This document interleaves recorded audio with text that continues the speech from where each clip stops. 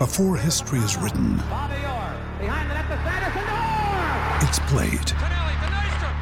Before it's frozen in time, it's fought one shift at a time. Before it's etched in silver, it's carved in ice. What happens next will last forever. The Stanley Cup Final on ABC and ESPN Plus begins Saturday.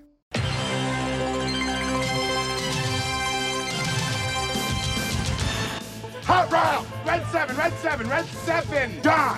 What? Red 7! I don't know what red 7 means. Hot route! I don't. What is hot route? Will you just go stand on the other side, please? Billy Bob! This is it! The man who got us here, you ready? You don't think that lame-ass play where I run down field and act like I'm lost is gonna work, do you? Then he pivots, fakes, chucks the big bomb halfway down the field to our hopefully still wide-open tailback. I call it the annexation of Puerto Rico. Booyah! That's what we call a sack lunch! Nom, nom, nom, nom, nom, nom. I need that ball. Get me the ball. You need the ball. Get me the ball. Get you the ball. Are you gonna get me the ball? I'll get you the ball!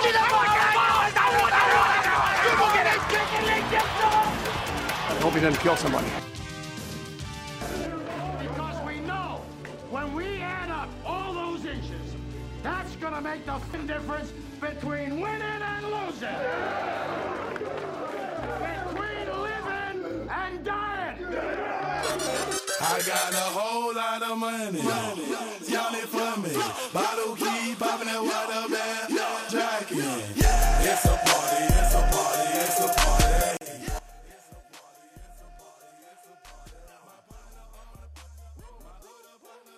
Welcome into 11 Personnel. Nick Roush and Adam Luckett ready to talk some ball with you after the Cats took down the Gamecocks from South Carolina.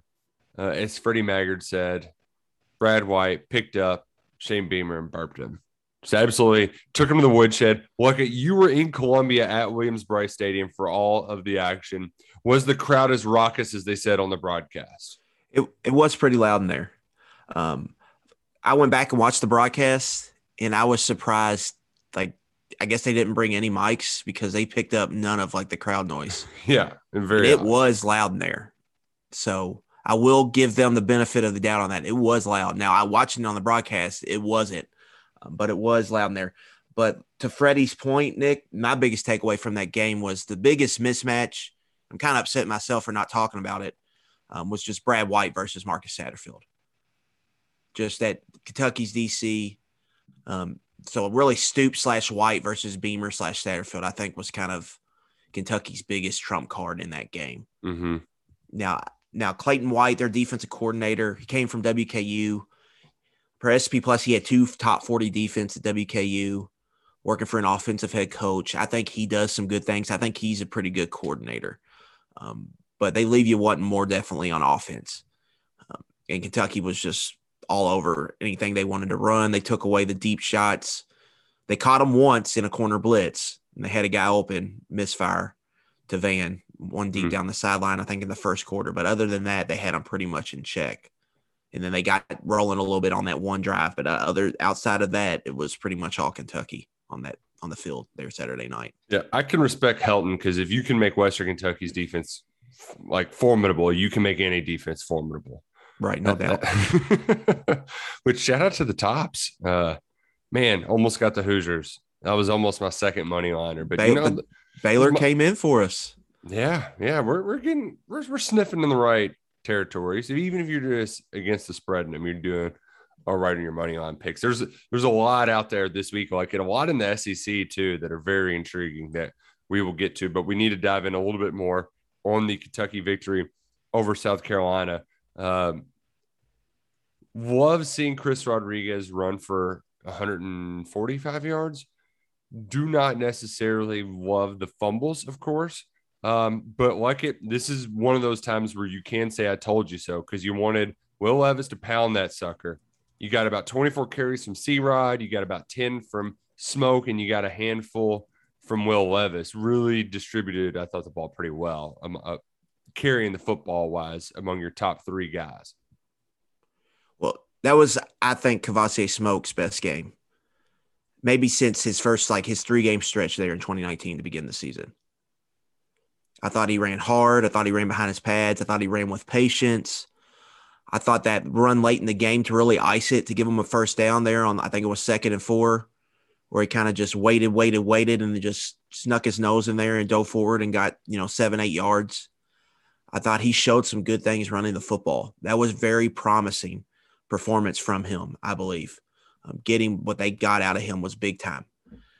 It just adds another element to the team if he's able to consistently, if you can lean on him to be efficient, and then if he can just provide you, a 15-yard or 20-yard run or two, and he gave you one there on the touchdown, right? On that nifty little, man, believe it. Love that counter action. Well, I don't even know. I know it was called counter, but I don't even know if it was a counter because there wasn't a tackle. It was just the tight end. We called them Rexes. Yeah, I think that was what their terminology is. I think it was duo, where you got a double team on each side, and then you just have and it's called like a win back or something. They call it because McVay used that to kind of counter teams were how they defended the outside zone to kind of tackle them inside. So it looks like a counter, but the back does the counter move where it's like the fake to the right, right, take the handoff to the left. And then you got somebody pulling down the line. It's just a tight end instead of a tackle. Yeah, but usually in a counter, you have a kick out block. This was just kind of a straight lead into the hole. Yeah, he went north-south as like a fullback, which, and what that is, I think if you were South Carolina reading tendencies and you see 84 coming to the game, you're probably thinking it's likely going to be passed. But when Cummings made the switch, that was a point of emphasis that we tried to belabor home. Whenever he was recruited out of Male, he had to play a lot of tight end. And he wasn't a stranger to blocking. So, we saw that. I know everybody, the touchdown receptions will get more glory, but that's the kind of plays that'll get you paid on Sundays. Yeah, and he's just becoming just a little more each week with Cummings because you're going to need him eventually. Or not need him, but it's just going to be another option to have on offense. If you can depend on him to do some stuff, both in the run and the pass game. Especially his development too. Somebody made the point last year, or I don't know if it was our text line or what, but Upshaw comes back. You've got a year of Cummings working out at tight end. Like that might end up being your best position next year. Your best skill position. Yeah, wide receiver is going to be a huge question mark next year. But you look at the tight end spot, then you throw in Brendan Bates in there too. Yeah. You got 3 and Dingle, I think. Yeah, you got 4 guys right there you feel really, really strong about. So, yeah, in the offseason, they're going to have to figure out ways, how do we really take advantage of this personnel?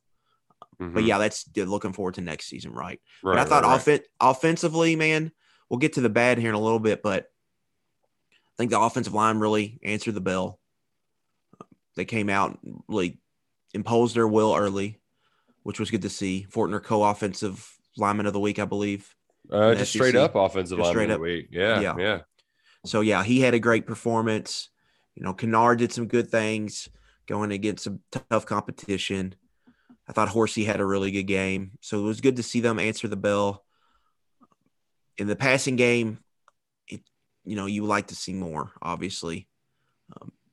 But Wandale was great. I thought it was maybe Wandale's best game in a lot of ways because they were laboring and he kind of stepped up and made some big plays to help them move the chains on offense. That 3rd and long was a great throw, great catch. Levis had to hang in there and take a shot. Yeah, he caught 7 of 8 targets. Mm-hmm. He had a pretty high success rate number. He was big. The only target he didn't catch was the underthrown interception, and then the play down there at the goal line with Kennard where he kind of runs in, he could have fell. It was a screen they ran on 3rd and medium, stays up, gets the first down. So overall, 233, I think it was 250 or something along those lines, non-sack rushing yards. I think it was 230 non-sack rushing yards. If you're doing that, and they had a success rate as a team over 50%, hard to lose. Right. You're going to win a lot of games doing that. You got to go and cough the ball up 3 times to give the other team a chance to win. The issue with this game, Nick, was a limited possession game. So I think if you take out Kentucky's I think they had 11 possessions in the game. Okay. But they're only trying to score on 10 of them. That 11th one, they're trying to run out the clock. Right. So they have 10 possessions. They score on, let me go make sure it's 10. Yeah, it's 10. They score on 4 of them. Touchdown, field goal, field goal, field goal. They have fumbles on 3. Or they have turnovers on 3, and then they have a couple of fumbles on some more drives. They're drive killers. Yeah. You can't have that. Like, if you take away, like, they had 3 punts in the first half. Like, they didn't punt at all in the second half. Second half, they went field goal, fumble, field goal, and then ran out the clock.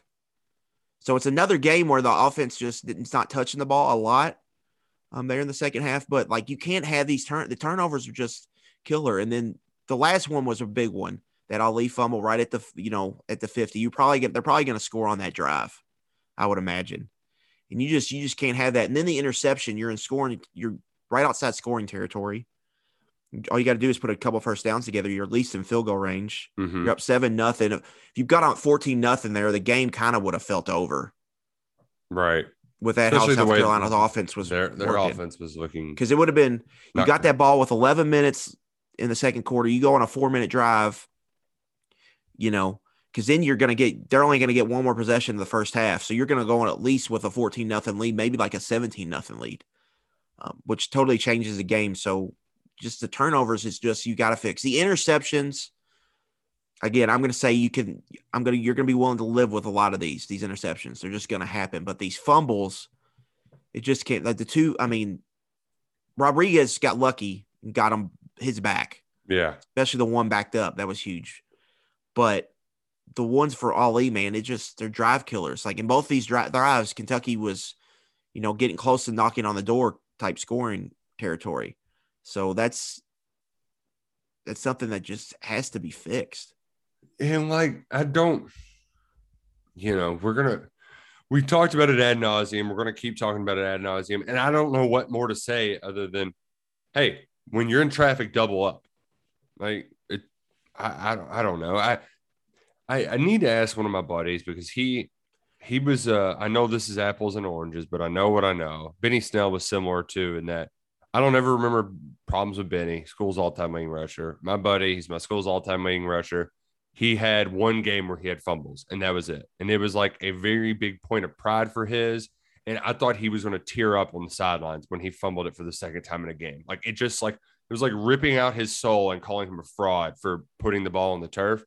And I think it is just like a point of emphasis. And I know these coaches don't want to, like, if you overcoach it, then you get them thinking about it too much. So they're in a weird spot here where you can't make this molehill a mountain, but it kind of is a mountain. So they're doing a fine dance right now, and it really just comes down to making it a point of pride that, hey guys, like Chris, I think Chris is smart enough to know that he is leading the SEC in rushing by 100 yards.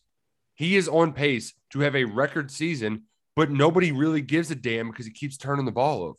He keeps putting the ball on the ground. It takes away a lot of the good he's done. And I would think that there would become a point of pride where it's just like, all right, enough's enough.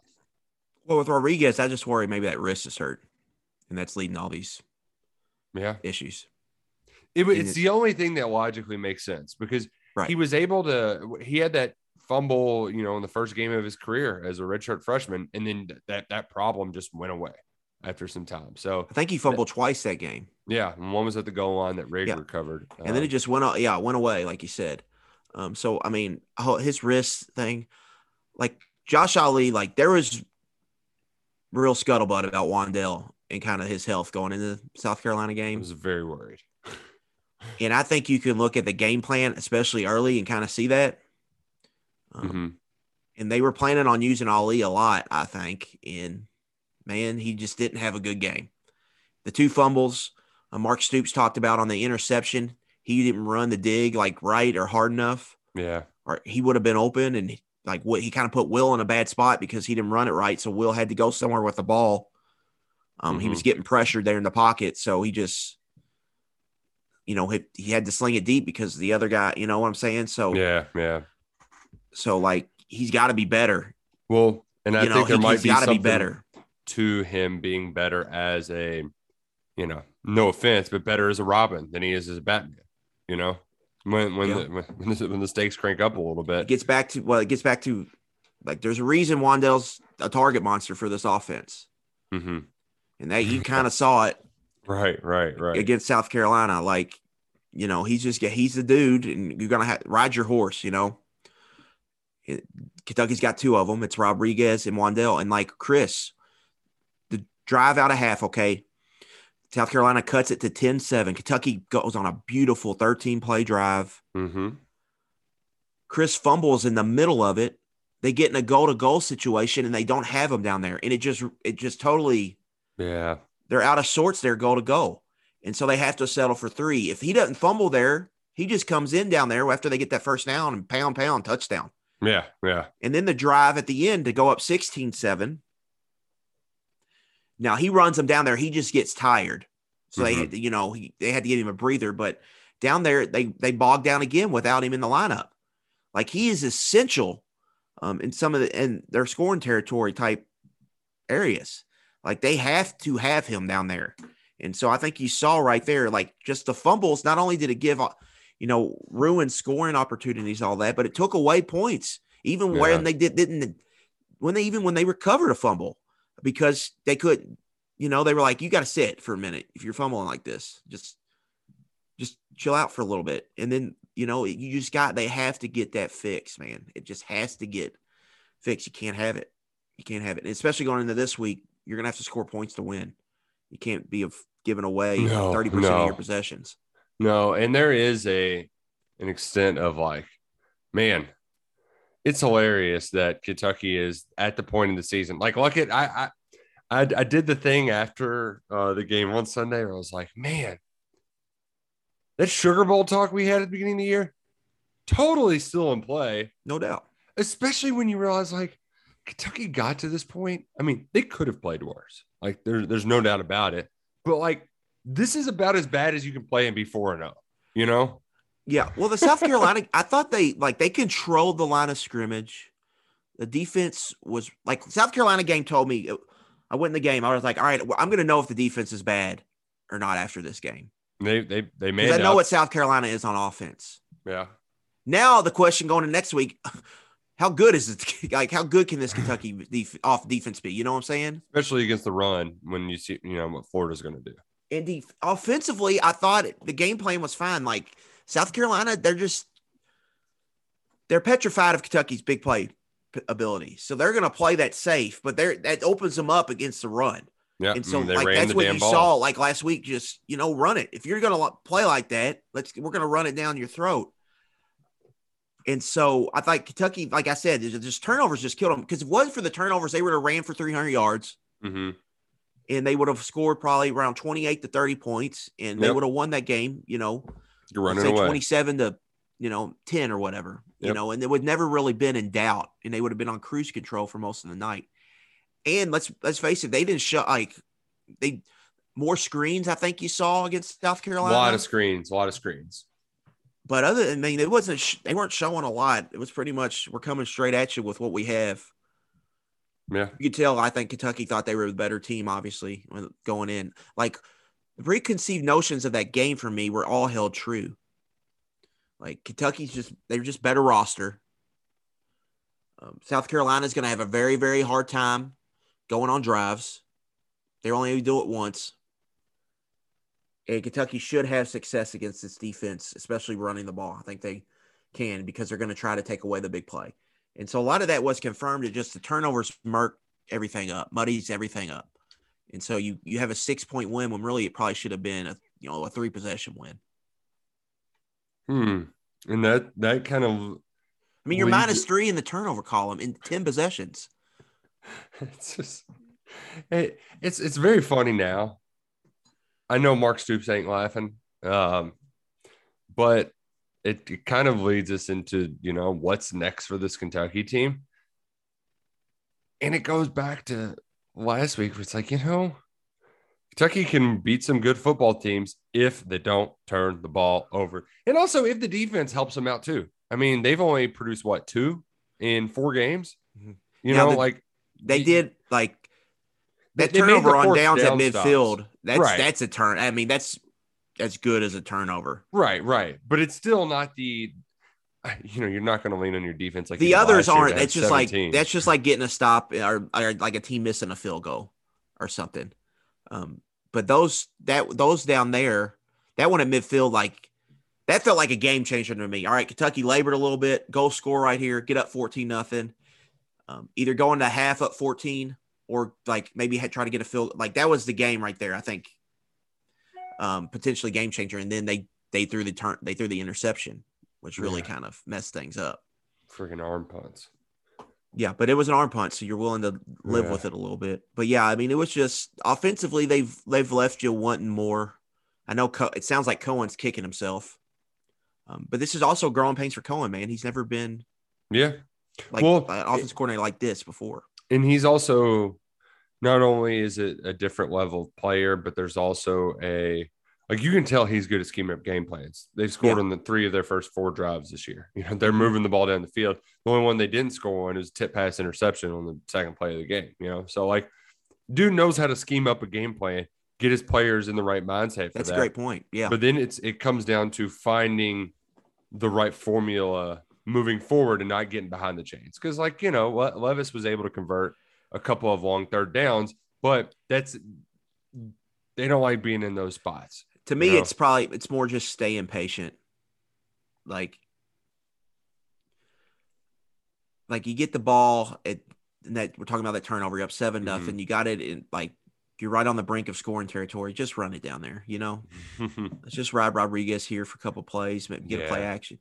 But I mean, it sounded like Ali should have been open. The way they were playing defense, like that dig should be open. Like he's saying now, I don't know what happened, and I couldn't see it on the broadcast really. Yeah, not a wide enough view. So, yeah, I mean, they're just it leaves you wanting a little bit more. But I do like how he schemed up the run game here in these 2 SEC games. Obviously, it wasn't great against the lower level opponents, but against the good teams, you've schemed it up well. And I think South Carolina's they're not great on defense, but they're going to be like a middle of the pack defense in the SEC. They're going to play worse defenses than South Carolina in this conference schedule. So it was good to see them have some success, especially running the ball. Now they just got to get some kinks worked out in the passing game. 5.5 yards per carry. You're going to win some football games. 230 non-sack rushing yards, with over a 50% success rate. You're not going to lose a lot of games because that means you're moving the chains. Mm-hmm. And that means you have game control when you're able to do that. And then it should, when teams do that, it should open up shots over the top for you. Because a lot of teams aren't going to stay disciplined like that. They're going to be like, screw this. We're going to stop the run. And that's what they're going to get this week. Todd Grantham's coming back to town. Yeah. 3rd and Grantham. Perfect segue there. Oh, man. And that's what makes this game so interesting to me, because I think if you just look at good on good, now it's a little bit different because of the way that the quarterback run game is unlike anything they've experienced. But Kentucky's strength is its rush defense and its ability to keep things underneath. They finally did give up a pass play over 30 yards, though, unfortunately. Really liked that. It was almost like the 30-point streak. I really like that streak. But Kentucky's very good against the run defense. Florida's going to want to run the ball.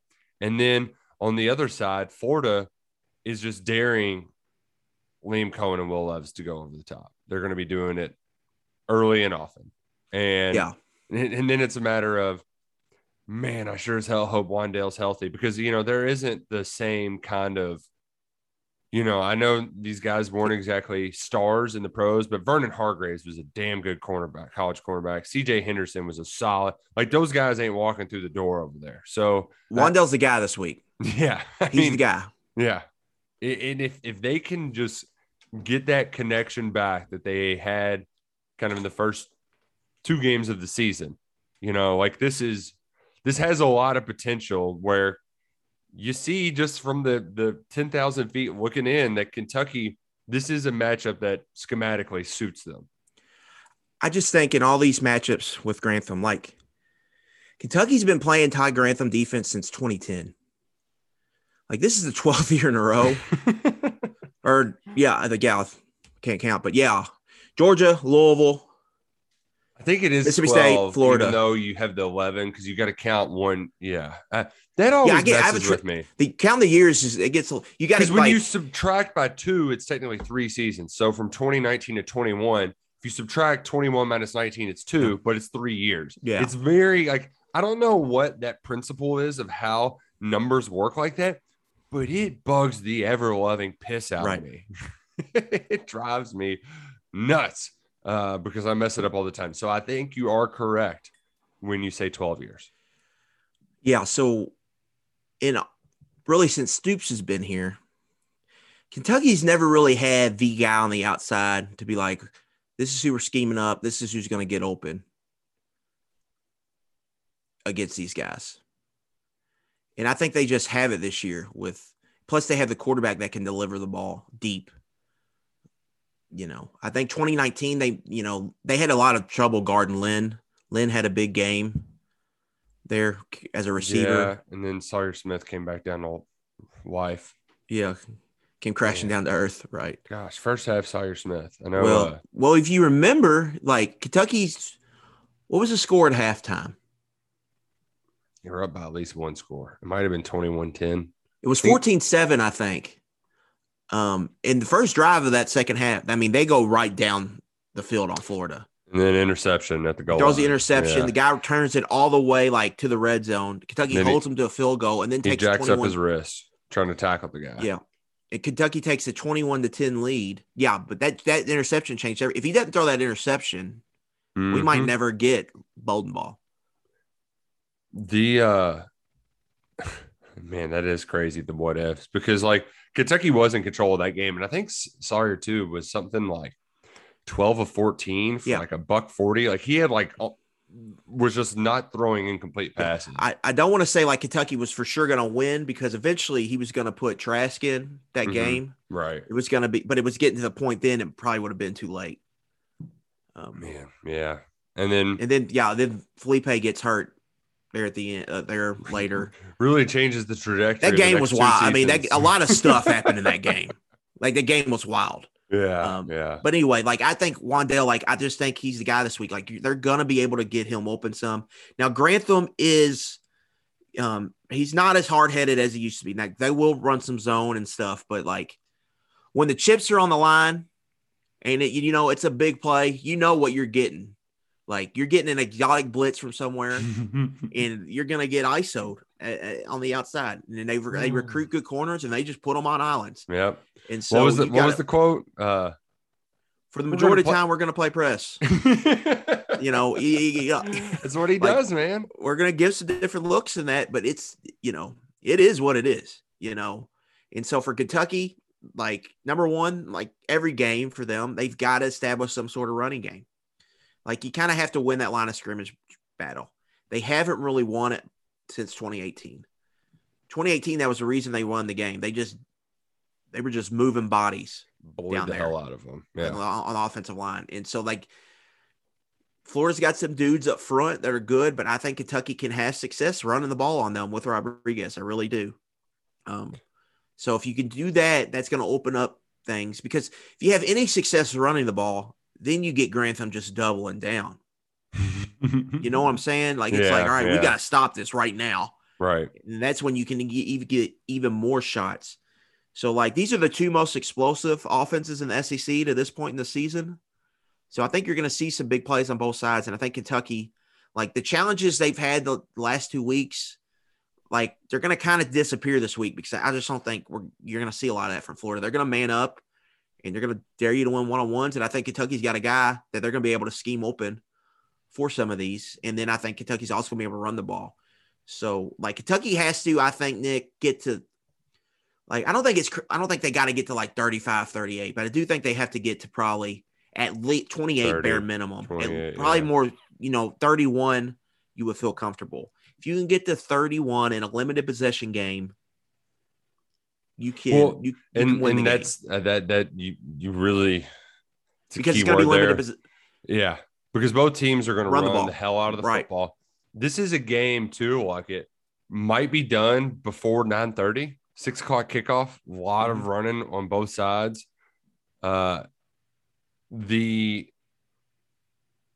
takes a like it. You got to value the football here, and it goes back to the fumbling, like because if they win the turnover margin this week, they're going to have a great chance to win this game, in my opinion.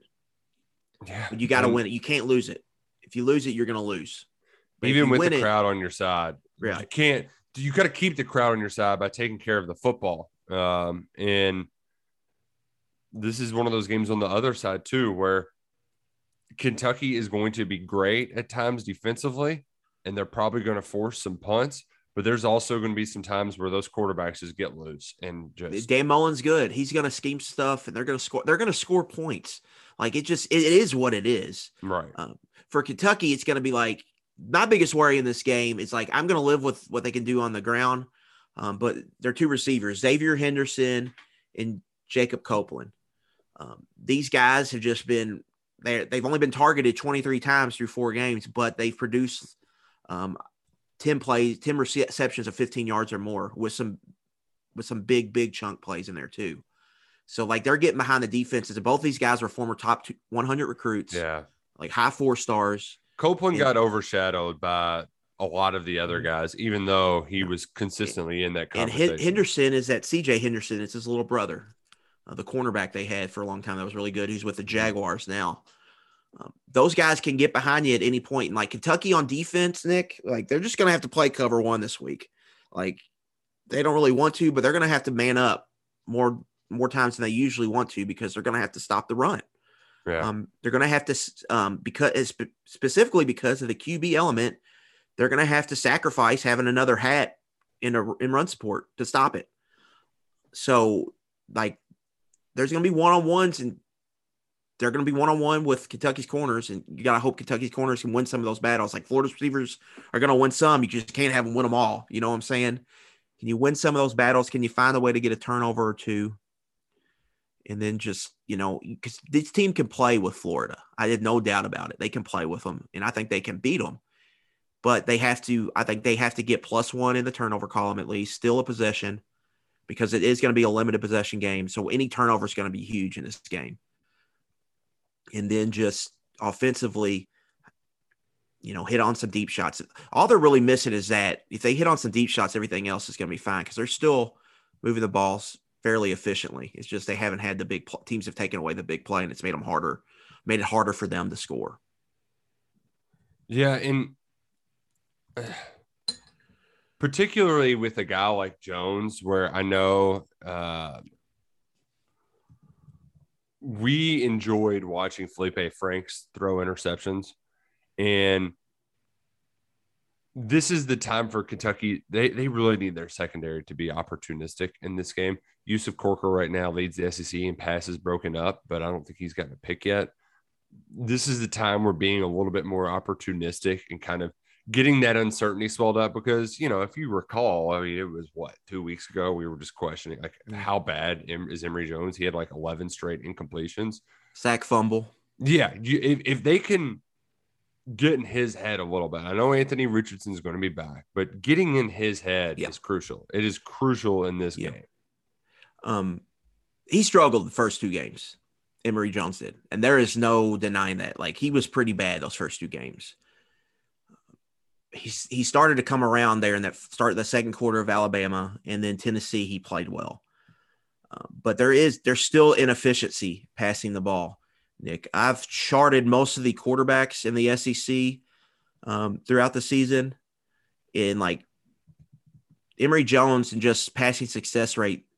He's behind pretty much everyone. He's behind Connor Bazelak. He's behind Max Johnson at LSU.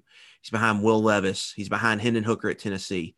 He's behind Will Rogers at Mississippi State. He's behind Bo Nix. He's behind Matt Corral. He's behind Bryce Young. Wow. Now, Bo Nix, those numbers are flawed because of the 2 bad teams he played to start the season. And he was 21 and 22 against that first team he played. His ass is about to get benched. Yeah. So, from that standpoint, he's struggling a little bit. He's going to throw it into traffic. His pass breakup interception rate is the highest in the conference. Even higher than Will Levis, the guy we're throwing a bunch of interceptions. So like he's gonna throw it into conflict areas. Kentucky's just got to make those plays when he does that, when they throw it. Because the one thing about the last 2 weeks, like when I was seeing some of the rushing numbers, I was thinking, man, they're going to be I'm thinking like 15 passes a game kind of thing. But no, they're still throwing it. Like Mullen wants to throw it 22 to 25 times and run it probably like 35 to 40 times, I would say.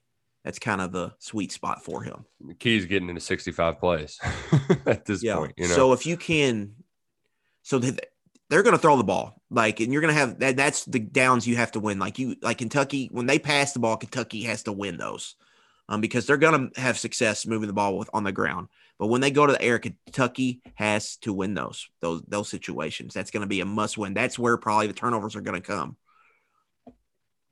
Man, I'm looking forward to this week, and we've got more we need to talk about that. But first, I want to quickly bounce around to some other games, and our money line picks of the week brought to you by our good friends at Prize Picks. Download the Prize Picks app today on the App Store, or use prizepicks.com to get in on the action. Use the code PERSONNEL and get an instant 100% sign up bonus on up to $100 on your first deposit. Prize Picks is a fun way to, whether you're using daily fantasy or just playing over under with some prop bets, there's a ton of different ways to play, whether it's college or pro. I know last night all Dak Prescott had to do was complete one pass and you get one leg of your parlay correct.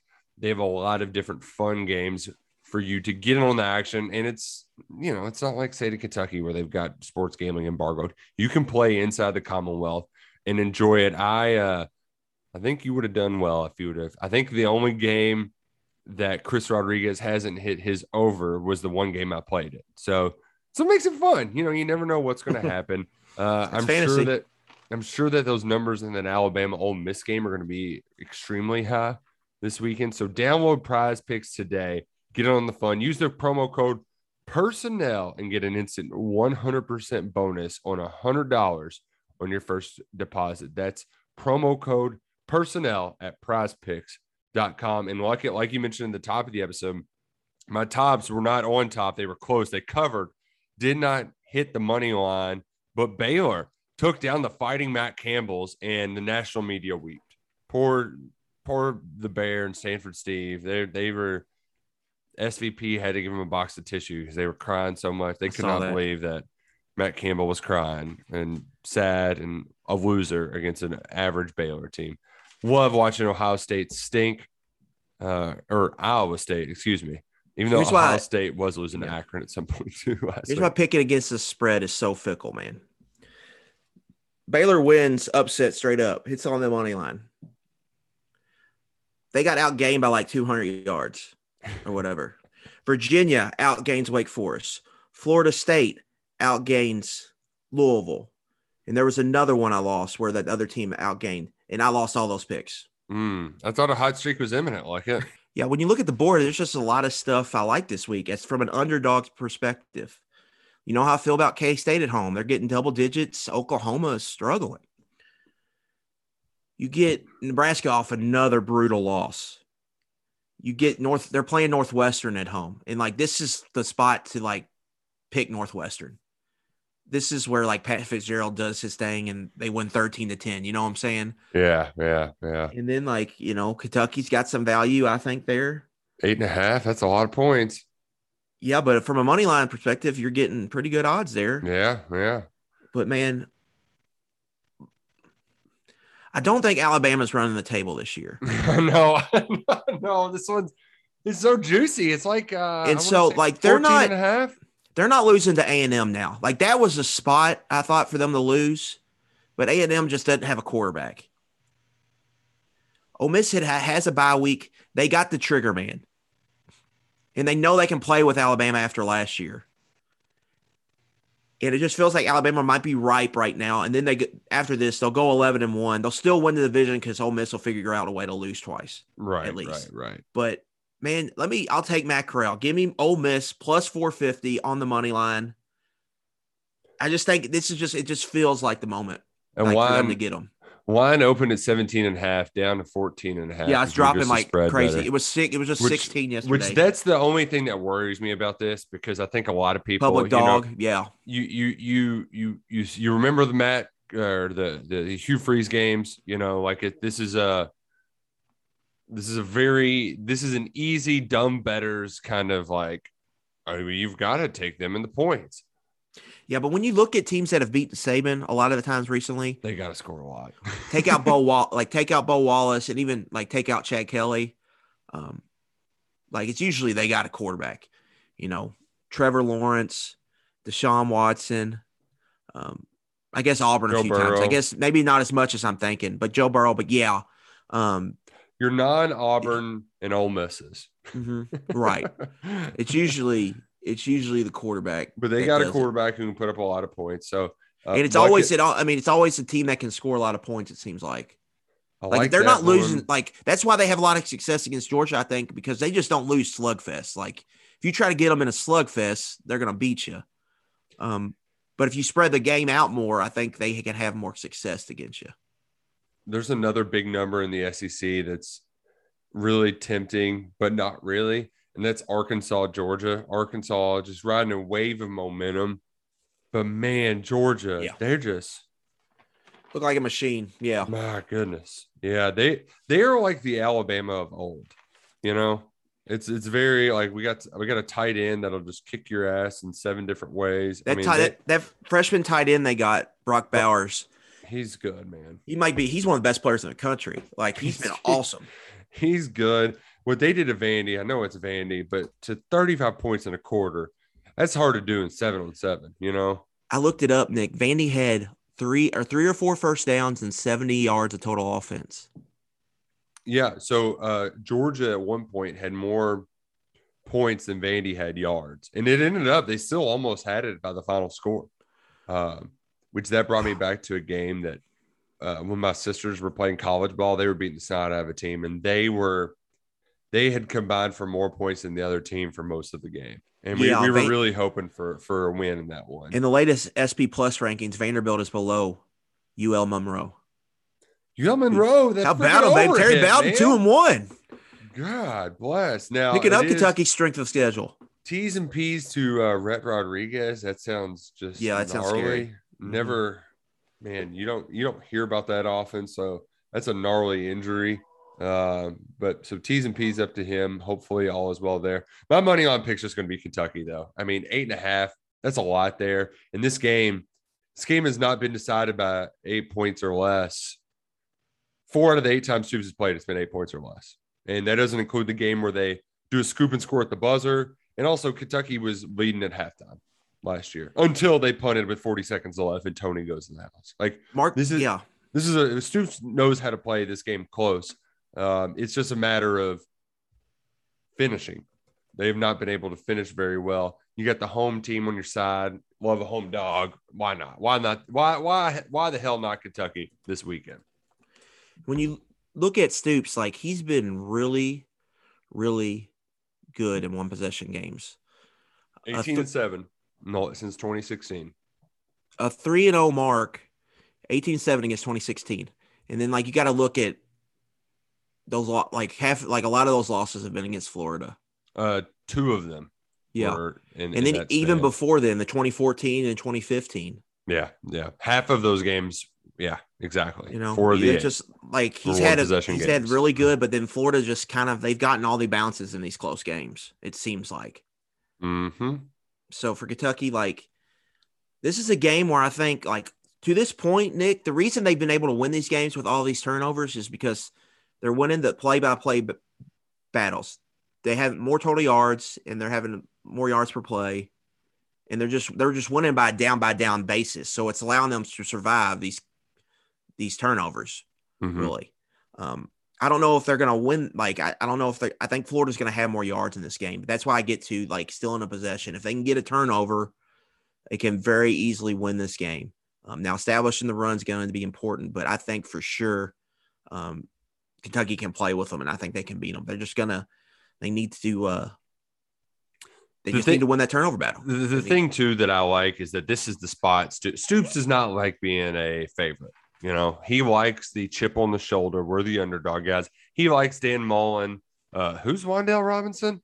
Yeah. I mean, this kind of stuff is right up his alley. And then we found out late Monday night. We still don't have details. We're recording on Tuesday morning, but it sounds like the 6 players that were in the fraternity fight are now back at practice. That could be a galvanizing moment to have those guys back. Good for team camaraderie, to be able to just have your guys, have everybody there. We don't know any details, but we do know that Luckett, even though they haven't been there, at least half of those guys could be playing significant roles Saturday night.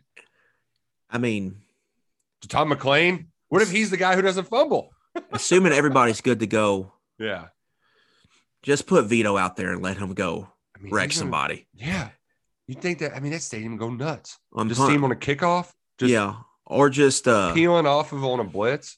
I mean. Yeah, 3rd and 14, go to dime and put him in there. Let him, blitz. Yeah, like McLean, I don't know, like for him, like this week, but down the road and after the bye week, like you could see him having a big role in the last month of the season, I think. Because definitely. It seemed like he was going to be like another pass catcher option, potentially in the slot. And maybe he's the guy you attack the middle of the field with to all if teams are playing you, to take away the big plays. So those 2 for sure. After that, we'll see with the other guys. Yeah, and some of it comes down to injury or what have you. But you hit on the been good as that 3rd cornerback, but like the team's feeling good about themselves right now. But then that you add that in, and that's another us against the world. Yeah, I mean, like let's go kind of moment. Stoops loves that kind of call out. Nobody believes in us. I don't think you're going to get a ton of clippings on Kentucky being this team that's going, watch out for the Wildcats, beat Florida. Like I think everybody's going to pick Florida. I thought the line was small. I thought it would be closer to 10, 11, 12. So it's moved in the Gators' direction. Yeah. They're getting another half point since then. That makes sense to me. And I hope that too, that they're just playing like clips of Dan Mullen talking at the facility this week. Not like Sandstorm, but just Dan Mullen just being a human being, because there's no more pompous piece of what than that guy right there. Yeah. Don't get me started on Dan. No. Let's get you started on Dan. Because here's the thing. Okay. Like the last time we went on a road trip together, you lost your mind at like 2:30 a.m. and a Red Roof Inn watching Steve Spurrier talk, okay? I think it's a prereq for any average or above average Florida football coach to just be an arrogant prick. It's just that Spurrier was much more quick-witted and clever. Mullen is a nerd that doesn't know his place.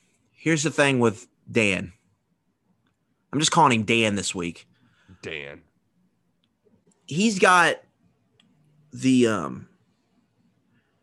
he comes from the Urban Meyer tree, and there's a certain like obnoxiousness and pompous attitude that comes with that. Mm-hmm.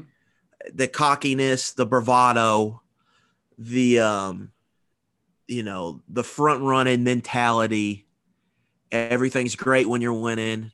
If you're losing, it's not all your fault. This blah blah blah, and just like that, I'm smarter than everybody in the room. And then there's the shtick, the I'm trying to be Steve Spurrier, the I'm wearing the visor, I'm saying the quirky things to be funny. And all of these, like he's not Dan Mullen, Dan Mullen is not Urban Meyer, and he's not Steve Spurrier. He's like the worst of the two put together.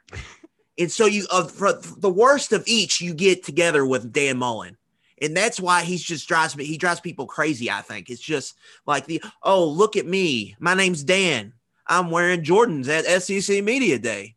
Ooh, I'm Darth Vader. Look at me. My name's Dan. I'm getting in a fight with Missouri players on the field. And then I'm wearing a Darth Vader costume to the post game.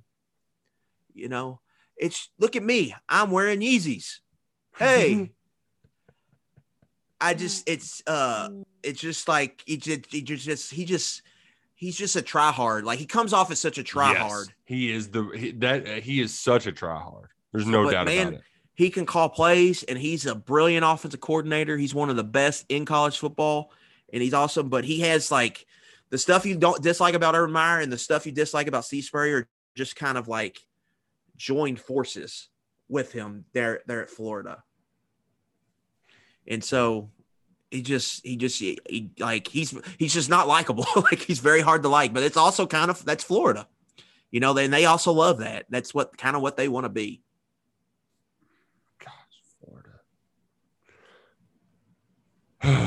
Man, just when you thought you couldn't hate him anymore, Dan comes to town with him and Grantham, and just a 1-2 punch of suck. Yeah, and it's also an opportunity, and we've talked about this, Nick. Like Stoops at home, they've had some moments teed up, and they haven't always delivered on them, especially when the crowd is going to be sold out and it's huge lead up into the game. Like this is another opportunity, and they got 2 really in a row. I think they're going to have. Yeah, because I think even if you lose this one, you're going to be sold out, but there won't be the same sense of excitement that you'll get going into this first one. It's just you can't replicate that, especially with the team. I mean, you haven't played LSU since 2014. They haven't been to Kroger Field since 2007. Florida, it's a different kind of hate. We have to look at Dan's stupid face every single year. We have to deal with their garbage. We have to deal with their backup quarterbacks. And we are sick and tired of dealing with them. It's time. I know Kentucky got the win in the Swamp, but to be able to experience that in person, that I got to do it, but only a few thousand got to do it. Kroger Field needs to experience Yeah, no doubt. Yeah, I mean, you just got to – if you want to take the next step, which is what the hire of Lynn Cohen was all about, which is what Stoops has talked about publicly. You know, I want to take this program to the next level. Like these are games you got to win. You know, eventually you got to, you know, you got to kick that door down and just go win these games. And so this is a great spot. It's teed up. Now you got to step up there like Bryson at the Ryder Cup and just drive the damn green. I knew exactly where you were going with. Oh man! But and also like Nick, this week is like we get lost in the playoff, but this week it's like it's a huge anxiety week in college football. Yeah. Like Missouri, Tennessee is a huge game. Auburn, LSU is a huge game. Last week, Auburn just fired the receiver coach out of the blue. Like Carson's already feeling the heat down there. Just to fire somebody. Virginia, Miami is a huge game. Like Miami needs to win. And there's a ton of games like that throughout the slate on Saturday. Louisville, Wake Forest. Yeah, Louisville, Wake Forest. Like Louisville's not as much, but that's the same way. Can I just bring up to Minnesota, Purdue? It's like that too. Oh yeah, that one really is. Both those coaches are. Which one is still going to stay on the good side? You know, I mean, PJ Fleck's probably built up a little bit more goodwill, and his good season was a little bit more recent. But you're exactly right. It's a lot like Kentucky, South Carolina in the division. Like you got to beat that team if you're Purdue or Minnesota. Well, there's one game too that came across the screen that's really intriguing. Louisiana Tech plays NC State. Ultimate hangover. Yeah. How do you also get a common opponent game in week 5 and your common opponent is Mississippi State? Like there should be no the ties to all of this. Yeah. I mean, Louisiana, you know, and like Louisiana Tech almost beat him. NC State gets drubbed by him, but then they go out and beat Clemson. I also, like it earlier, I really thought you were going to be tempted with Boston College at Clemson. That's one of my I've written down. It's one of maybe a play for the week, but not against Clemson, not a money line. Clemson's not good. Yeah. They're defense is just the offense is DJU is just bad. Dreadful. Yeah. Really the offensive line stinks. Maybe we'll get a Marco Parks. Maybe that might pop up. I have no intel on that, but you know, makes you think. Which, by the way, going to be another big recruiting weekend. A lot of kids are coming to town. We're just now started gathering up the evidence. There's also potential commitment. Brandon White is announcing his decision this Friday. So that's one to keep an eye on, a real speedster out of Cincinnati Moeller High School who attended a camp that we were at this summer. Like it got a lot of juice in that kid. So they've had a lot of success there with Moeller too. You look at Valentine and Bates. Yeah, both those guys have turned into good players. Yeah. So it's sounding like they're the leader right now for Brandon White, it seems like. Yeah. So and it's really going to be it's going to be a recruiting win over West Virginia. Those were the two. Suck it, Neil Brown. Sorry, take Neil. that. Yeah, take that. Man, going to be very exciting on Saturday. That catwalk is going to be absolutely nutty. They're bringing out all the stops for this half big blue, game. half white. Man, yeah. Oh, it's going to be fun. I love the 6 o'clock kickoff too. Get a little dusk in the first hour.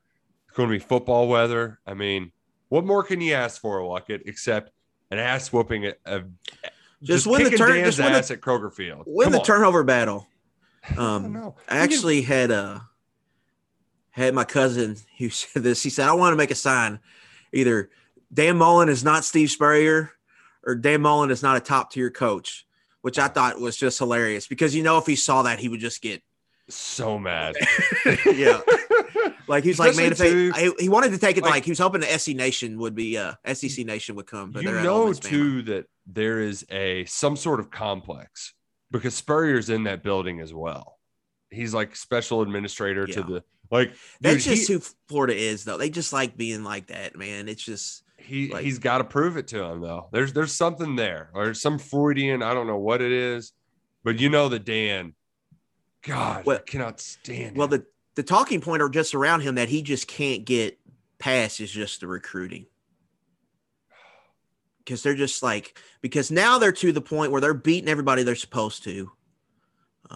It's just the Georgia, Alabama, they just can't get to they're just at a different level. And that's the thing over time. What beating Georgia last year bought him a lot. And then they ended the season the way they did. It was bad. And kind of ruined that. Mm-hmm. And so, that's the thing that you just can't get around. Way to ruin it again, too. Losing. Well, that's Kentucky. What I'm saying. If he loses to Kentucky, it's just it opens up a whole can of worms. Really, Nick, take away South Carolina fans even they just a lot of these fan bases in the SEC and even they can't handle it. They can't get it through their skull that Kentucky is good. Snoop's just 20 games over 500 these last 6 years. Where have you all been? So I just that just it amazes me that that's still a thing, but it's still a thing. Tennessee, they about had it. They about had a total freak out when Kentucky beat them last year. Yeah, and it's where have y'all been? And now we're getting to the point where Florida is resting players against Tennessee to get ready for the Kentucky game. Yeah, but their coaching staff knows this is but their fan base doesn't think like that. Oh, they can't get it through their thick skulls. It's weird but it's not just Florida. It's a lot of schools. Kentucky's beaten South Carolina 7 of 8 times, and their fans no offense. The same with Mizzou too. They thought Mizzou's the same way. They were upset that they lost Kentucky down here. And I'm just that kind of that surprises me a little bit. People they just can't. It's if you put the jerseys I know this is one of Freddie's saying, if you take off the helmet logos or whatever. Yeah. If you put Kentucky, if you put anybody Kentucky on anyone else, they don't think like that. But since it's Kentucky, it's just weird. And I don't know if they're ever going to get out of that. That's just kind of, it is what it is. Man. And so, really, the best part of the Kentucky win will just be listening to, Florida fan and media reaction. And also, here's the thing, too. That Sugar Bowl dream we have, you just got to win one of the next 2. And if you win both, then you get to dream even bigger and bigger. Well, if you win, let's say they win on set, then your chance, beating Georgia is going to be a tall task. Right. But here's what's. But you're going to have a game against them that's going to determine that, where you control your own destiny. Yeah. And so just to get there to that point would be huge. You got to the playing first a game one. of that magnitude for the now program. Let's go get to the next one. kick Florida's ass. Take care of the ball. We've been talking for more than an hour now, but like, look it. I mean, what more do we need to say? Take care of the damn ball. Ball is life. Win the turnover margin, they can win the game, and that's that. I mean, I think that's it this week. You just got to win the turnover margin. You can't go out there. It's going to be a limited possession game. You can't give away possession. You got to steal a possession in this game. We're right about it ad nauseum, but just win the turnover battle. Yeah, you do that, and you can beat them. You can play with this team. It just, you got to win the turnover battle. It just is what it is. And you send Dan home crying. Gosh, really, I remember very vividly walking down while Spurrier was giving a very defeated interview with the Columbia TV station after their loss in 2015. Yeah. It was right before, I don't think it was 2015, the Bud Dupree game. You could see the look of defeat in his eyes. I want to see that in Dan Mullen.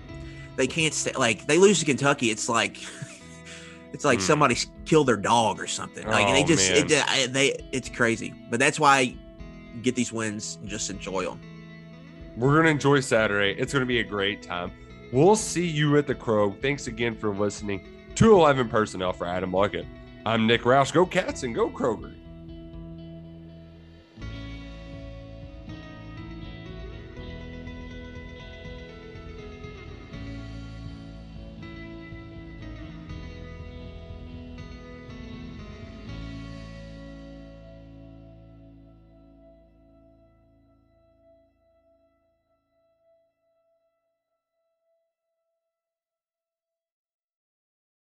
Anatomy of an ad. Subconsciously trigger emotions through music. Perfect. Define an opportunity. Imagine talking to millions of people across the U.S. like I am now. Identify a problem. Creating an audio ad is time-consuming. Offer a solution. Utilize cutting-edge AI. Imagine creating all that in under 30 seconds. Well, we did, to create this ad. To learn more about AI in the audio industry, download the white paper from audiostack.ai.